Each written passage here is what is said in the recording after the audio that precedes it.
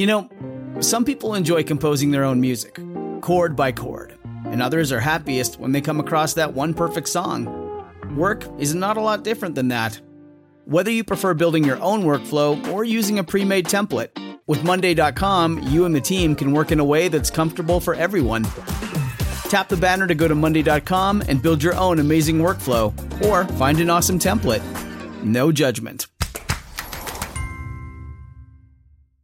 Introducing Bluehost Cloud, ultra-fast WordPress hosting with 100% uptime. Want a website with unmatched power, speed, and control? Of course you do. And now you can have all three with Bluehost Cloud, the new web hosting plan from Bluehost. With 100% uptime and incredibly speedy load times, your WordPress websites will be dependable and lightning fast on a global scale. Plus, your sites can handle even the biggest traffic spikes without going down or lagging. And with Bluehost Cloud, you get 24/7 WordPress priority support, meaning you're connected to WordPress experts anytime you need them. Not to mention, you automatically get daily backups and world-class security. So, what are you waiting for? Get Bluehost Cloud today by visiting Bluehost.com. That's Bluehost.com. Hey, yo, Art History Babes listeners. Just a couple of quick updates for you. First and foremost, the Art History Babes are going to New York City, and we want you to come with us. You may have already heard about the trip. It was originally going to be this month, but unfortunately, the dates didn't work for a lot of people, so we listened to y'all, and we moved the trip to May 27th to June 1st. It's going to be 5 jam-packed days of art and hanging out with us in New York City. We're going to look at art, we're going to make art, we're going to explore the city, we're going to eat good food and drink good wine, and it's just going to be a good time. We really hope you can join us. Head over to likemindstravel.com to book your spot today. Also, got some new merchandise up on the store, arthistorybabes.com/merchandise. My personal favorite is our new stickers. They say, "Life is short, art is long," and they're probably my favorite stickers we've done so far. I've got one on my phone, one on my computer. They're really dope. So go check those out. Grab yourself a handful of them. Stick them wherever. Also, we're in the midst of doing a Patreon reboot. We are completely revamping our Patreon. So just keep that in mind, whether you are already a patron or are thinking about becoming a patron. We're going to be just revamping that very, very soon. And there's going to be some giveaways and like a whole big to-do about it. So keep that in mind. Lastly, artandobject.com. Check out artandobject.com. Great source for contemporary art and art history. Just a really solid website. They're growing pretty rapidly and getting a lot of new interesting content, and they've been great partners to us. So check out artandobject.com. So today what we got for you is one of the 3 episodes we recently recorded at Sofa Chicago, live in front of a studio audience. This episode we are joined by 3 gallery owners, Melissa Morgan, Arica Hilton, and Sarah Traver. Hope you enjoy our conversation. Art History Babes. Hello, everyone. Welcome to the podcast. I'm Corey. I'm Jen. I'm Natalie. I'm Jenny, and we are the Art History Babes. And we are recording live from Sofa Chicago. And we are joined by Melissa Morgan, Arica Hilton, and Sarah Traver. I'm sorry. You did great. Thanks. I really appreciate that. Hello. Thank you so much for being here. Also, quick note, today we're sponsored by Jadot, which we're drinking right now, and it's very good. Go drink it. Cheers. Great. Well, thank you for being on this panel. So I guess we should start with the introductions. You are all female gallery owners. So can you speak a little bit about what inspired that? Did you just want to become a gallery owner, or was there like a very complicated sort of trajectory to becoming a gallery owner? Maybe we can start with you, Sarah. Sure, I can talk about that. It's not a complicated trajectory at all. I am second generation. My dad started the gallery. So I grew up in the business, and that was sort of a natural course. It was not my first choice initially, and then I ended up working in the gallery as kind of a job between jobs and just totally fell in love with it and couldn't foresee doing anything else after that. So, What was your first choice? well, I studied art history. Oh, And- yay. and photography, and then actually moved to New York and was an elementary school teacher for a few years. Oh. And didn't have the stomach to live in New York on a teacher's salary and Mhm. teach in underfunded public schools. I just didn't have what it took to do that. So I kind of burnt out on that and then came home and had planned to take a couple years off before teaching again and work in the gallery. And yeah, rest is history. And here you are. Here I am. Great. All right. What about Arica? Is it Arica or Arica? So it's Arica, but when I try to tell someone how to spell my name, I say Arica because it's spelled with an A.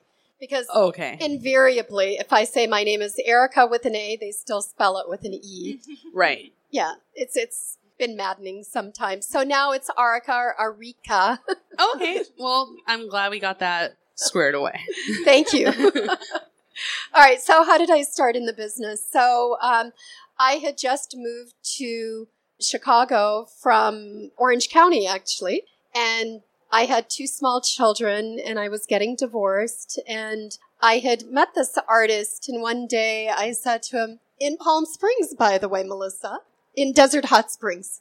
But we met in Palm Springs, and I had said to him, oh, I love your work. One day I'm going to sell your work for you. And, you know, sometimes you just say something and don't realize what you're really saying. I was 25 years old at the time, and I decided I was going to open an art gallery because I didn't know what else to do. I had studied architecture, and I had 1 more year to finish before I got my degree. And so I opened my first gallery, when I was 25. That was a long time ago. Wow. That is very impressive. That's amazing. Thank you. 25 and didn't know any better. 25 and didn't know what I was getting myself into. Right. Oh, wow. Okay. And then now, Melissa. I had no intention of opening an art gallery. I'm still not quite sure how it happened to me. I feel like I'm one of the witches in the Wizard of Oz, and it kind of landed on me. But Whoa. in all seriousness, my late husband was actually from Chicago, and I didn't want to move to Chicago. So he worked in Chicago, and I was in the Coachella Valley in Palm Springs. And we had multiple homes because I made him commute to work. So I said, well, I want to be more involved in my community because we travel so much. And I also want to learn about art. And he said, why don't you open an art gallery? And I said, that's a terrible idea. That's just, one more thing for us to fight about and more moving parts in our life. So let's not. And he said, well, if you were gonna, where would you? And we, like people in Palm Springs do, we left for the summer. And by the time I got back in the fall, he had leased a space and hired a director and handed me the keys and said, why don't you go to New York and go buy some art? And, it's here if you want to get involved. So that's a very sweet story. And my husband passed away a few years later, and I had an art gallery. And what started out as a hobby gallery was an absolute silver lining because I realized after reviewing what was going on, we might be making money it might be financially viable. And so I made a decision at that point that maybe it could be a career for me. And that was, I opened my gallery 17 years ago. So I've been doing this for a long time too, but it chose me as the answer. That's great. I like all these different stories. But also, you all kind of happened into it in a way. It was none of your first choice, which is really interesting, too. So what's kind of kept you, in love with running a gallery if it wasn't your first choice? What about it keeps you coming back? That feels like a really easy answer for me. The artists, for sure. 100%. So the you collectors love the are artists. also wonderful. Connecting the artists to collectors and to an audience, I think. But really, the heart of the gallery for me is the artists. So for me, I think definitely the artists, because if you don't have good work and you don't work with good people, it's not worth doing what you're doing. And I think also the collectors, because I think for us, all of us in our business, it's a relationship business. And what we do is we present something of beauty, something of importance to collectors who are looking for that too. So it's this connection, we're the conduit between the artist and the collector. And for me, when I see them all happy, it makes me happy. I mean, it's just a beautiful experience. It's a tough business. It's not the easiest business because it's not necessarily something that people need, but oftentimes they do need it, like for their soul, for their happiness. I mean, you see homes all over the place without any art, and it just has no soul.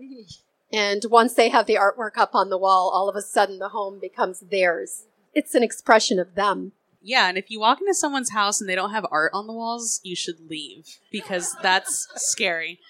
Or just sell them some art. Right. There, yeah. Yeah. Yes, that's yes. Not too long ago, I think it was at Palm Springs Fair, Kathy, that you guys do. I had one of my artists who also teaches, and he was talking about the importance of arts in early education and the difference between kids that had the opportunity to, I have a kid that works for me and has for a lot of years that came out of Idlewild Arts Academy. And I have kids, young men that work for me handling art that went to public schools. And the cognitive difference, the cognitive development is so crucial. And this teacher said to me, he goes, kids that aren't learning about art have marshmallow brains. I said, what do you mean? And he said, they don't know how to solve problems. They don't know how to take things from start to finish. And so bringing art into the world, whether it's through my collectors or meeting artists and being able to participate in that to help remind us to think, to dream, to imagine. I love doing that. So I like watching people interact with art, period. And that's probably my favorite part of it. And I'm curious in particular about the artists that each of you represent and what the process is for that. Like what kind of, whether they be materials or certain themes that artists address, what really draws you to the artists that you represent in terms of like how you're going to put them in shows and sell their work, and what really draws? I'll go first. Okay, so over the years, now it's been over 30 years I've been doing this business, and I love the business of art. Mm-hmm. And there's something about being able to, for artists and for the collectors, there's something about, I hate to say the word selling because I don't know, for me, I don't sell art. What I do is I facilitate, and over the years, I've shown many different types of works, from two-dimensional paintings to sculptures to, most recently, the last few years have been photography. And what I found with the photography, it's very accessible, and it's this present history of our times more than anything. Whether it's, I represent David Yarrow, who is now the number one. He's actually the best-selling photographer in the world today. And he started out photographing animals in the wild, and now he does staged works, and he's a bit of a celebrity, but people are drawn to it not knowing who he is. They'll walk into the gallery and they'll say, oh my God, this is like the most amazing work I've ever seen. Right. They have no idea. And so when I see something like that, it moves me. Mm-hmm. And it's very joyful, and it's a great way to live your life. Yeah, I think I probably have a little bit of a different experience because the gallery that I now own has a legacy. Right. It has many years of representing artists. So part of what I'm doing is kind of building on that legacy and really trying to respect it and continue in that tradition, but also continue the conversation and move it forward in new directions and be responsive to what I see happening in my community and in the world around me. Specifically, our gallery focuses on artists who are working with materials and materials in non-traditional ways. So we work a lot with glass artists. We work with sculptors using clay and wood, resin, metals, mixed media. And we're always just looking for artists who are kind of pushing the boundaries of that. So they might be using very traditional crafts, but they're, presenting new sculptural forms, right, or they're changing the dialogue around it in some way. And then we also try and mix it up. We have a lot of really established artists we work with Dale Chihuly, Dante Marioni, Preston Singletary, artists who have really gained names in their field, and ceramics like Jun Kaneko and others. But we're also working with really young artists. So like if you come by our booth here at SOFA, you'll see artists at all stages of their career. We're working with a young Asian artist who's living in America now named Ling Chun, and this is her first time doing an art fair. So that's really exciting. And it's super dynamic work, really out there, crazy. Includes fake hair. It's fun. Ceramics. Yeah, it's super really cool. Oh, Melissa. Choosing the artists we work with, I mean, most importantly, you two, I love both of your comments. Yeah, for us, for me, we have to be passionate about it. We do have a program. We do have a criteria. Southern California, we have a lot of appreciation for, again, talking about materials.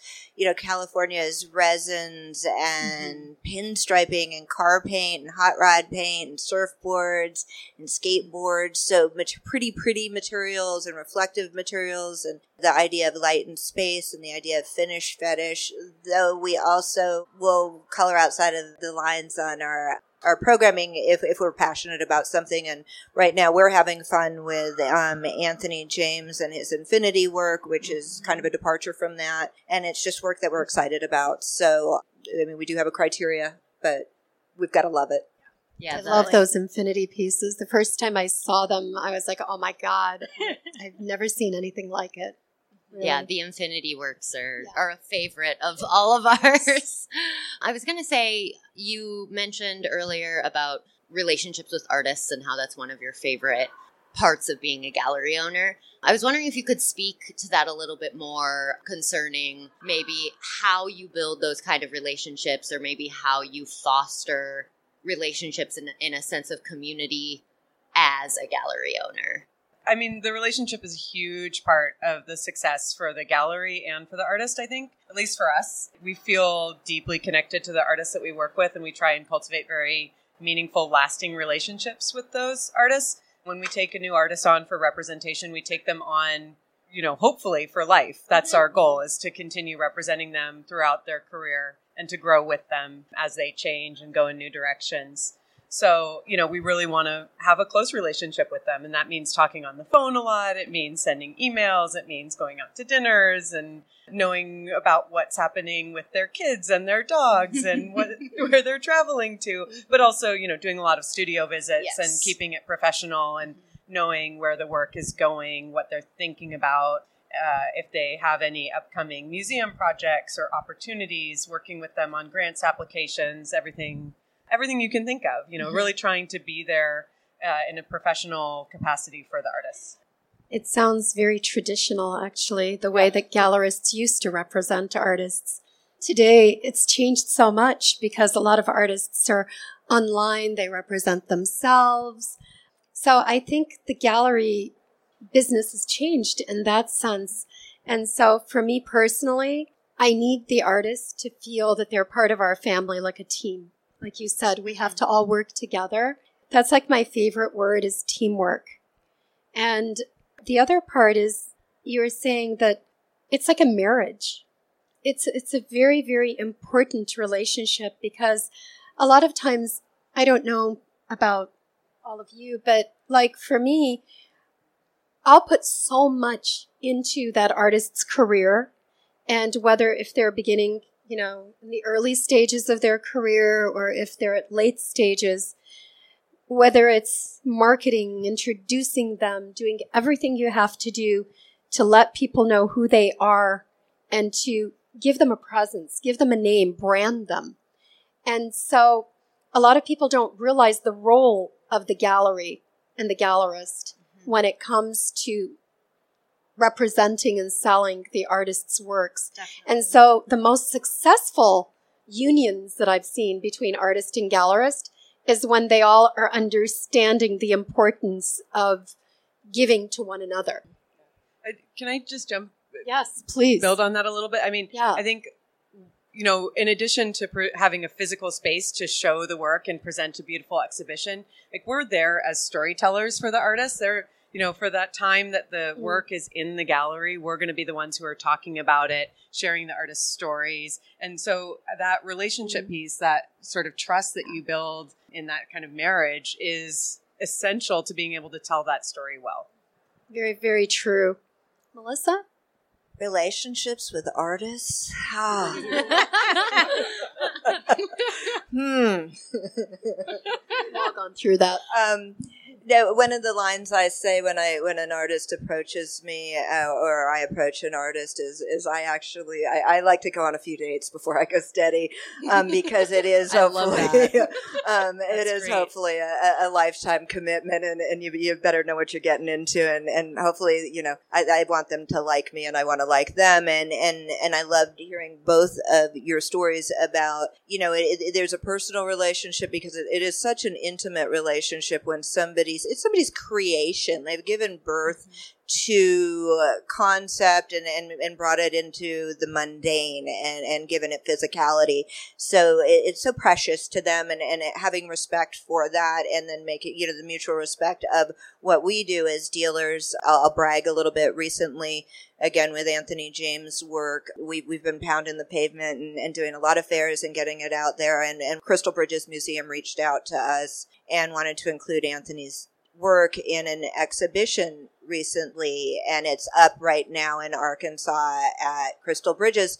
But the pride and the joy of being able to have worked together to do that and then to see it come into reality, it takes a lot of commitment and a lot of trust. And I love that you said it's for life. So yeah, relationships with artists are complicated, but they're fabulous. Well, having said all of that, there are experiences where we do represent certain artists and get them to a certain place, and then they feel they don't need you anymore, and they go off on their own, and it's very painful. It's like a breakup. Yeah, it is. Yeah. It is. So, these are real relationships then. They're very interesting, multifaceted relationships. Hey, it's Kaylee Cuoco for Priceline. Ready to go to your happy place for a happy price? Well, why didn't you say so? Just download the Priceline app right now and save up to 60% on hotels. So whether it's Cousin Kevin's Kazoo Concert in Kansas City, go Kevin, or Becky's Bachelorette Bash in Bermuda, you never have to miss a trip ever again. So download the Priceline app today. Your savings are waiting. Go to your happy place for a happy price. Go to your happy price, Priceline. So not to change the subject, but I just wanted to draw attention. The name of our talk today is Female Gallery Owners at SOFA. And I'm curious about how it's a multi-part question. Two parts. First is, do you identify as a female gallery owner or is it I'm a gallery owner? So I'm wondering how that comes into play for you in a world that I think is still mostly dominated by men. And then part two, I'm also I don't know because I'm not a gallery owner. I'm not in the gallery world. So is it very dominated by men? And do you feel like does that make it difficult to be a female gallery owner? Yes. Okay. So, yes. But having said that, a funny story when I was talking about how I got into the gallery business, I had been also a collector and I traveled a lot and a museum lover and started collecting art. And so I have a dealers I'd bought art from. I'm opening a gallery and oh my gosh, they all said don't do it. And I thought, oh my God, they're so jealous of me. I'm going to kill it, right? And what they were really saying is it's such a difficult business and we like you. That's not how I heard it. I heard they're intimidated by me. I'm such a badass, right? And no, they thought I was going to get my ass handed to me. And I did a lot. And then again and again and again. So that I think there are definitely pros and cons, but being a woman in the art business, we're still a minority and I'm very proud of the women. There's a whole different set of issues that come up, whether we're dealing with artists or clients, though the education that being in the art business has given me as a human being, I'm so, so grateful for. That's awesome. So, yes and no. as far as identifying as a female gallery owner. But my situation is a little bit unique because I'm also an artist. Right. And so I see both sides of the coin. But having said that, I began representing one particular artist, and I won't name this one, but he's very famous. And some of the galleries who were representing him were female gallery owners who didn't do very well with his work. And his male gallery owners did very, very well around the world. And so I felt a little bit competitive. I hate to say that. I'm not a competitive person with other people except myself usually. Uh-huh. And I said, well, that just isn't good. You know, it makes us look bad.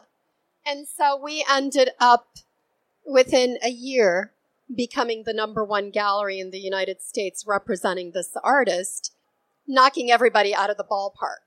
And I remember meeting a couple of the male gallery owners at a private dinner we were all at together. And they were so offensively rude to me. Oh, gosh. And I thought to myself, I remember I went up to one and said, hi, I'm Arica Hilton. I own Hilton Osmus Contemporary. And he says, oh, you're Arica Hilton. And he turned around and walked away.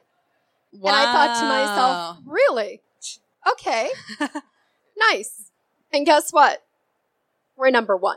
Yeah. And so, thank you. And normally I wouldn't even think those thoughts because for me, it's just about doing business. It's about making money. And I think making money is a beautiful thing when you do something you love doing. Yes. And I tell people that it's like sacred. Yes. And when people talk about money being the root of all evil and artists, I have to say this, and I don't know how you all feel, but when they say, oh, I don't do it for the money, I'm not a commercial artist. And I'll say to them, have you ever sold a piece of art? Yes. Well, that's commerce. The word commercial comes from commerce. So if you take money for art, you're commercial. Look at Andy Warhol. You know, right now there's a big exhibition, a retrospective at the Art Institute. And Andy Warhol was the model for being a commercial artist who's in museums all over the world and in major collections around the world. So I have a lot of advice to give to artists who tell me that they're not interested in doing the art for the money. And they shouldn't. They should do it from their heart, but they should enjoy making the money for their efforts. Yeah, that's okay. Yeah. Yes. The question was about being a female gallery owner. Yeah, the question, just to recap, it was about identifying as either just a gallery owner or a female gallery owner and how that comes into play with your business and also dealing with men in the largely male-dominated art world. I don't think of myself as a female gallery owner on a daily basis, but I guess when it's put like that, like, yeah, I'm going to proudly fly that flag. Yeah. Heck yeah. But as far as like dealing with those men in the gallery business, I think there's still a lot of stereotypes against women in positions like ours. I mean, as a gallery owner, you literally do everything. Like, we come to these fairs and we're the ones hanging these shows, doing the shipping, everything. And I can't tell you how many times it surprises people to see me install a piece of art. I'm like, yeah, I know how to use a drill. I can do that. A level and a ladder and all the stuff. So that's always fun to like do away with some of those stereotypes and just put people in their place a little bit. But I think the #1 sort of challenge around like male, female for me that I've encountered is actually with collectors and men in positions of power coming into the gallery and spending a lot of money and feeling privileged to put their hands on me in ways that I don't necessarily invite, or No. And less so for me than with the other folks who work in the gallery, the other young women who are working in the gallery. I see that a lot, and I feel like I sometimes have to intervene and say, or physically put my body in front of them in a way that's like, no, we're not doing that. Like, this is professional. This is a professional setting. I understand that it's very collegial and it's a lot of fun and you're buying a piece of art that you're excited about, but you know, it's not always appropriate. And I think that happens a lot in our business. And so I try and keep an eye on that. Love hearing that. Yeah, that's great. That's a good thing. So You guys have been kind of like talking about the fair scene, and obviously working in a gallery and then being at a fair are very different settings. Do you feel like you kind of have to switch out of different modes to go between like being at home base and being in these settings? And how does that change maybe your approach to talking to people? Or we don't do a ton of fairs. We change year to year, but typically 2 or 3 fairs in a year. That's about as much as I'm willing to do, honestly. These are huge energy draw. So I just try and keep an eye on that because I like to enjoy the work that I do and I don't want to get overextended. And I think that this is an easy way to do that. Mm-hmm. I also think that it's fun to be here. It's super energizing to be in an environment with so much community and so much cool art to look at and to see it all in one place. But it can also, I think it's important to also go into physical galleries and see exhibitions and really understand the context of an artist's work and see the full scope of it. And that's hard to do in the fair setting. So the question was the difference between being at a fair or versus being in the gallery. Yeah, it just seems to me, and not doing it myself, but it seems like you guys would have to almost wear different hats, or it's a different mindset, it would seem. But maybe it's not. You know, I'm grateful for the change of scenery and the change of pace. And for us, my brick and mortar space is in Palm Desert. So it's kind of uninhabitable for about 4 months out of the year in the summer. And there's not collectors there. So I'm super grateful for the opportunity to be able to go to fairs kind of in our slower time and you know, meet new collectors. And as we're cycling back around to markets, this being one of them, I've had so much fun the past couple days already seeing collectors we've met here at the fair or people that we know from the desert who, you know, are snowbirds. And so it's a great opportunity to broaden our collector base. So I really like it. And again, it gives us just another avenue to get artwork out there and meet people. Yeah, I agree. I think it's the fairs have become more and more important. And I think it's wonderful having the brick and mortar because that gives you your foundation. And you have to have that. I was saying earlier, so much business now is done online. And we're online. We're on First Dibs. We're on Artsy. We're on ArtNet. So we sell all over the world. But they buy from us more so because they know that we have a gallery and we're in a major city, which is really nice. And they see all the videos that we have on our website. We're doing more and more art fairs now because I think it's important to get out there and to show that you're still viable. You're in business and you're doing more. You're meeting new people. It's like new blood in a sense. And I think that's so important because you have to change with the times. Mm-hmm. And if you don't change, you die. And we've seen, like just in our neighborhood alone, in the River North Art District here in Chicago, I don't know, I'd say 7 or 8 galleries in our neighborhood have all moved west because everything has changed as far as the rents have gone up. You know, before River North was not the expensive area. It was like Soho in New York. And it was easy to open galleries there. And now the rents have skyrocketed and no one can afford it. And so it's wonderful. We have a great landlord, so we're very lucky. But I think we have to do the fairs and we have to show our visibility. Jumping off in more of the discussion of your brick and mortar spaces and how you curate exhibitions, I'm always curious from like the vantage point of art history where if I could curate my ideal thing, it would be very conceptual and would have some like kind of theme of memento mori or something like very in depth. But I also know from the gallery standpoint, you want to show work that is going to be marketable and that clients are going to want to buy. So I'm curious about each of your sort of individual exhibition schedules, like how often you plan them and what is it just for one artist or is it kind of based on a theme or is there a variation of those? Again, I'm in a seasonal market, so for me, we're kind of 8 months out of the year on, and 6 of those months more important. So I do 3 to 4 group exhibitions because where I am, people have their second, third, fourth, 10th home. They don't schedule their lives over my exhibition schedule. So I have a unique model in that I don't have a 6-week window, and I tend to program in group shows. I rarely do. I have one solo exhibition for Marcia Roberts this year. She's just earned it, and she's got such a great body of work, but I rarely do that because, again, I want an opportunity to tell the story and to educate people about the artist. So maybe if you're in and out of town, you need to see it more than once. So we tend to rework our stable of artists in different ways. Absolutely. So we have the privilege of having pretty ample space in Seattle. So we have about 6,000 square foot exhibition space that we have divided up into kind of 2 different main spaces. So we actually we mount 2 solo shows almost every month. And then December, January, February, typically we do gallery artist group shows and kind of review things that have been shown throughout the year and then introduce work that's going to be coming in for the next year. But those are our slow months, and so we take those times to do group shows.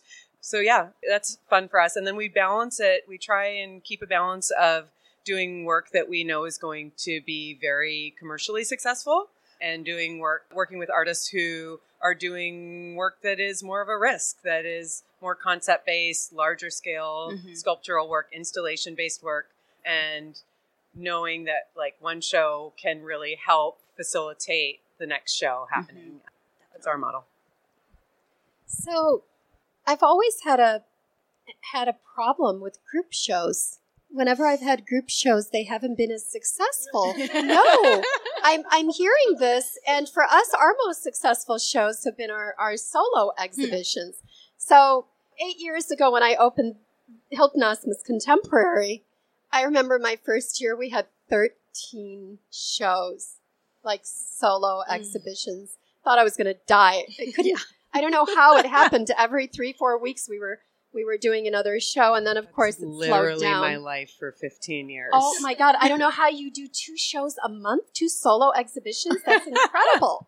It's a lot of work. People have no idea how much work goes into preparing and doing all the different facets of marketing one exhibition, whether it's just designing the invitation to marketing it, getting it out there. And today, of course, it's the social media, which is important. But for us, we do it, but really we sell through our relationships. And we get press. We're one of the few galleries that is constantly in the news because we have a lot of artists who are known, and so they garner more attention than not. But agreed, we have to do shows that are successful, marketable, and saleable. But when it comes to, after a while, it's like, okay, I have to do this show from my heart.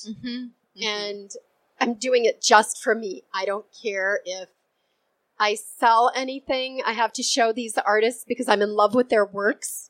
And that once a year, I'll do a show from my heart. And so I think that that's very important because business is important. We have to pay our bills. We have to pay the artists. We have to do everything we can do, and then we can relax and say, okay, I just have to do this. Definitely. So a lot of our listenership is made up of like younger artists and art historians, like still in school, still in undergrad. Do you have any advice for young artists or people working in the arts that might be interested in going into gallery work? Like any advice you'd give like your younger self or anything like that to kind of help those people in navigating this crazy world that we're a part of? I actually lecture. I have had the privilege of getting to lecture annually on this at a couple of schools, and I love this question. I think it's important for artists. I mean, get your work out there. Get your work out there. Whether it's entering into juried programs at your different civic centers, museums, city hall, understanding where you can get your work out there. So number one, it's get your work out there. Number two, be professional and learn how to be professional if it's wanting to show your work. Why is your work appropriate somewhere? How do you fit in with somebody's program? What do you have in common with it? what are the criteria? So, and participating in your art community, I think, is super, super important.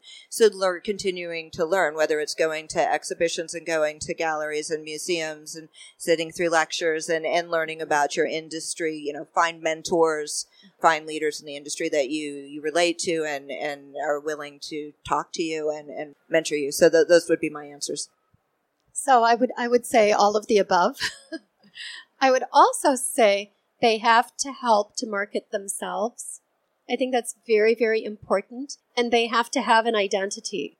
I think that they need to brand themselves to a certain degree.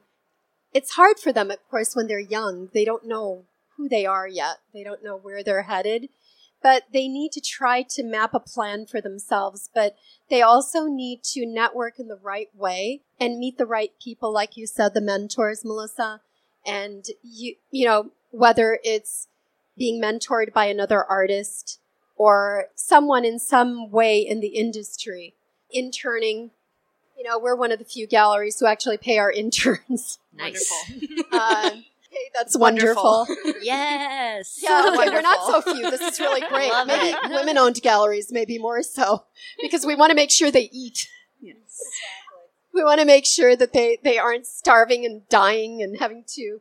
We get a lot of emails from listeners that are trying to, make their way in the art world, and they're like how? Like, I need to pay my bills, but I'm supposed to be taking these internships, and they just don't exist. So, from our perspective, hearing that more galleries are taking that into consideration is really great. I think they're doing it more and more now. I think so too. I think so, and I think there's this, a little more humanitarian way of treating interns. Mm-hmm. On the other hand, your millennial generation, that's another story when it comes to some of us who are not millennials.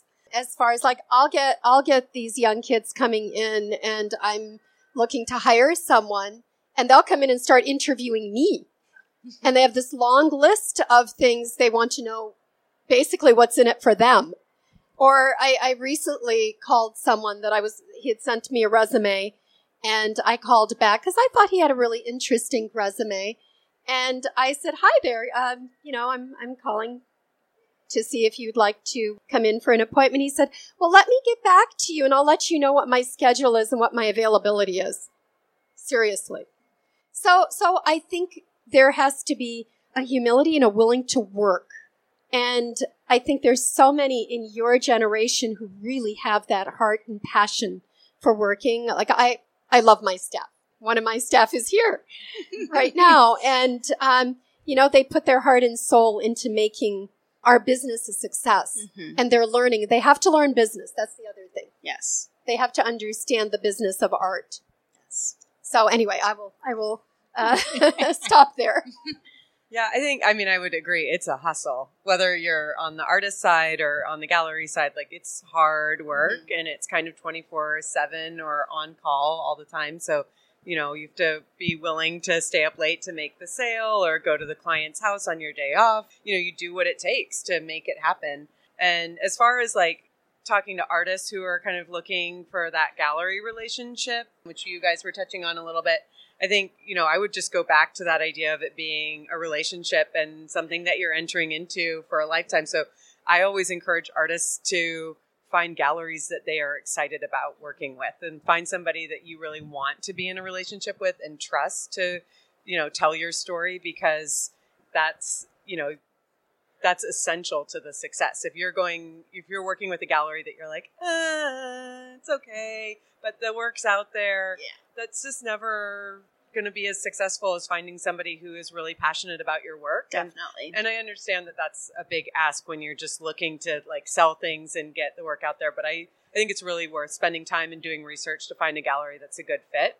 And then as far as other people who are looking to kind of get into the profession of galleries, knowing something about business, knowing how to install work and handle art, and then also a little bit of an attitude of fake it till you make it. You have to be there and be willing to put yourself out there and take some risks and feel confident. And if you're kind of shrinking back and not sure of yourself, it's not, you have to really present no, okay, I know what I'm talking about. Definitely. That was our mantra in grad school. Yeah, for real. Got us through. I think especially for people your age, your first few jobs that you may have in various galleries, if you are in that direction, or whatever you're doing, at least, even though you may not necessarily be staying in that place because you're evolving and you're learning about yourself and about life, put your 1000% into it while you're there. And make sure that when you are working for that gallery or that artist, whether you're an apprentice, whatever it is, don't act like, well, like you said, I'm not sure if this is what I want. And you may not be sure if that's what you want, but still put your whole heart into it and give it your best shot. Because you know what? Your next job that you have, that boss that you are working for is going to give you a glowing reference. And say, you know what, hire this person because, or buy their art or something. Right. But whatever you do, put your whole heart and soul into it. That's the one recommendation I would give. Yeah, I agree. I mean, it's a visual industry, right? At the end of the day. Yes. So also really always putting your best foot forward and making sure that you're paying attention to the details, that the design of the things is good, that your presentation is professional. Like all of that really matters. It does. Definitely. Yeah, and lastly, I would add to that, if there's one thing to like the idea of being in the art industry, and right, it's like anything, once you see behind the curtain, it might not be as glamorous. So when I'm talking to young people, that's the other thing.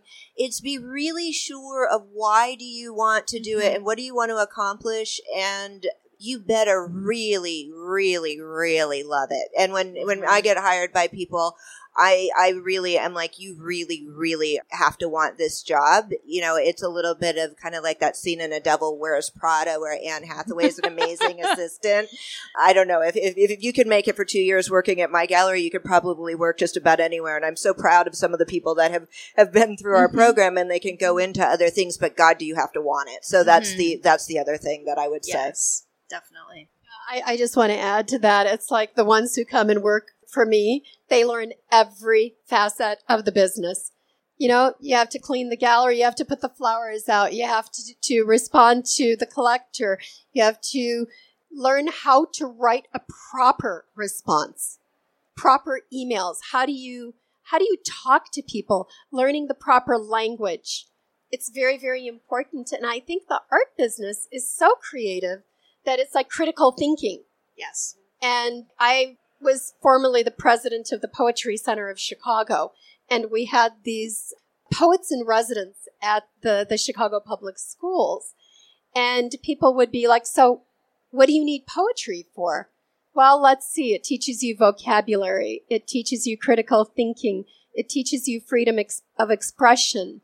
It teaches you so much, and that's art. It's an art. It is. And the visual arts are the same way. You have that hand-eye coordination, and it activates your brain cells. So it's very healthy.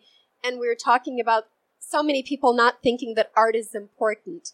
You know, you have the STEM classes. But the kids who are the best ones are the STEAM, who have the arts in their practical. You know, you should be both. You use both brains. And I think that's what, as gallerists, we have to also be creative. We have to be artists to understand artists and the business of art. So it's like 50-50 in a sense. Yeah, that's definitely something we kind of talk about a lot on the podcast, is just the fact that we live in this crazy visual culture now. And, you know, we all are being bombarded with the images on our Instagram feeds all day, every day. And understanding images is understanding that material that we're seeing, whether it's art in an art fair or advertisement or whatever. It's a way of understanding the world. And so it is really easy to just write off art as not necessary, but actually it affects you every day. And it's something that kind of gets overlooked, unfortunately. I think we're about up on time. Is there anything else any of you would like to share before? Thank you for the invitation to talk about these things. Great questions. I appreciate all of them. Thank you so much Yeah, for it's being been a here. pleasure. We loved it. It was great to meet you all today, and keep it up. You're doing great. We love it. Yeah, come say hi at the booths. Yes, we will. Hey guys, Nat here, and I hope you really enjoyed that episode. I just wanted to share a little bit of listener mail that we received from a lovely listener named Michaela. She writes, Dear Art History Babes, thank you so much for making such an amazing podcast and for working so hard to build a great artistic community. As I write this, I'm listening to your Frida Kahlo playlist on Spotify. So good. Listening to your show has taught me so much and helped me find a passion in art and art history. It is a true joy. Here are 4 prints I made in my etching class this term. I just want to be the next Albert Dürer, really. I'm continuing with another printmaking class next term, and I can't wait. I'm also taking an art history course called Medieval Masters. I hope I will learn the meaning behind all those snails in illuminated manuscripts. I can't wait for your book. I know it will be amazing. I also hope I can meet y'all one day. I'll keep an eye out for more meetup events in the Bay Area and the Pacific Northwest. Thank you again for being badass babes, Michaela. So sweet. And you guys, these prints are beautiful. I'll post some pictures when we do the if we do images for this episode. I don't know how we're handling the live yet, but when we post this episode, I will be sure to post pictures of Michaela's beautiful prints and the stickers that she made from one of them. The original print is titled A Mouse in Fancy Armor, and it's based on that, and I'm just obsessed. So I can't wait to show you guys. I can't wait to see more of your art, Michaela. Thank you for listening and for the really, really kind message. You guys are all so amazing, and the listener mail and art and things that you send us seriously make us so happy, and we're really proud of any inspiration that we maybe can bring into your lives. You guys inspire us every day. So again, thank you, Michaela. Thank you guys for listening, and we'll see you next time. Bye. We are the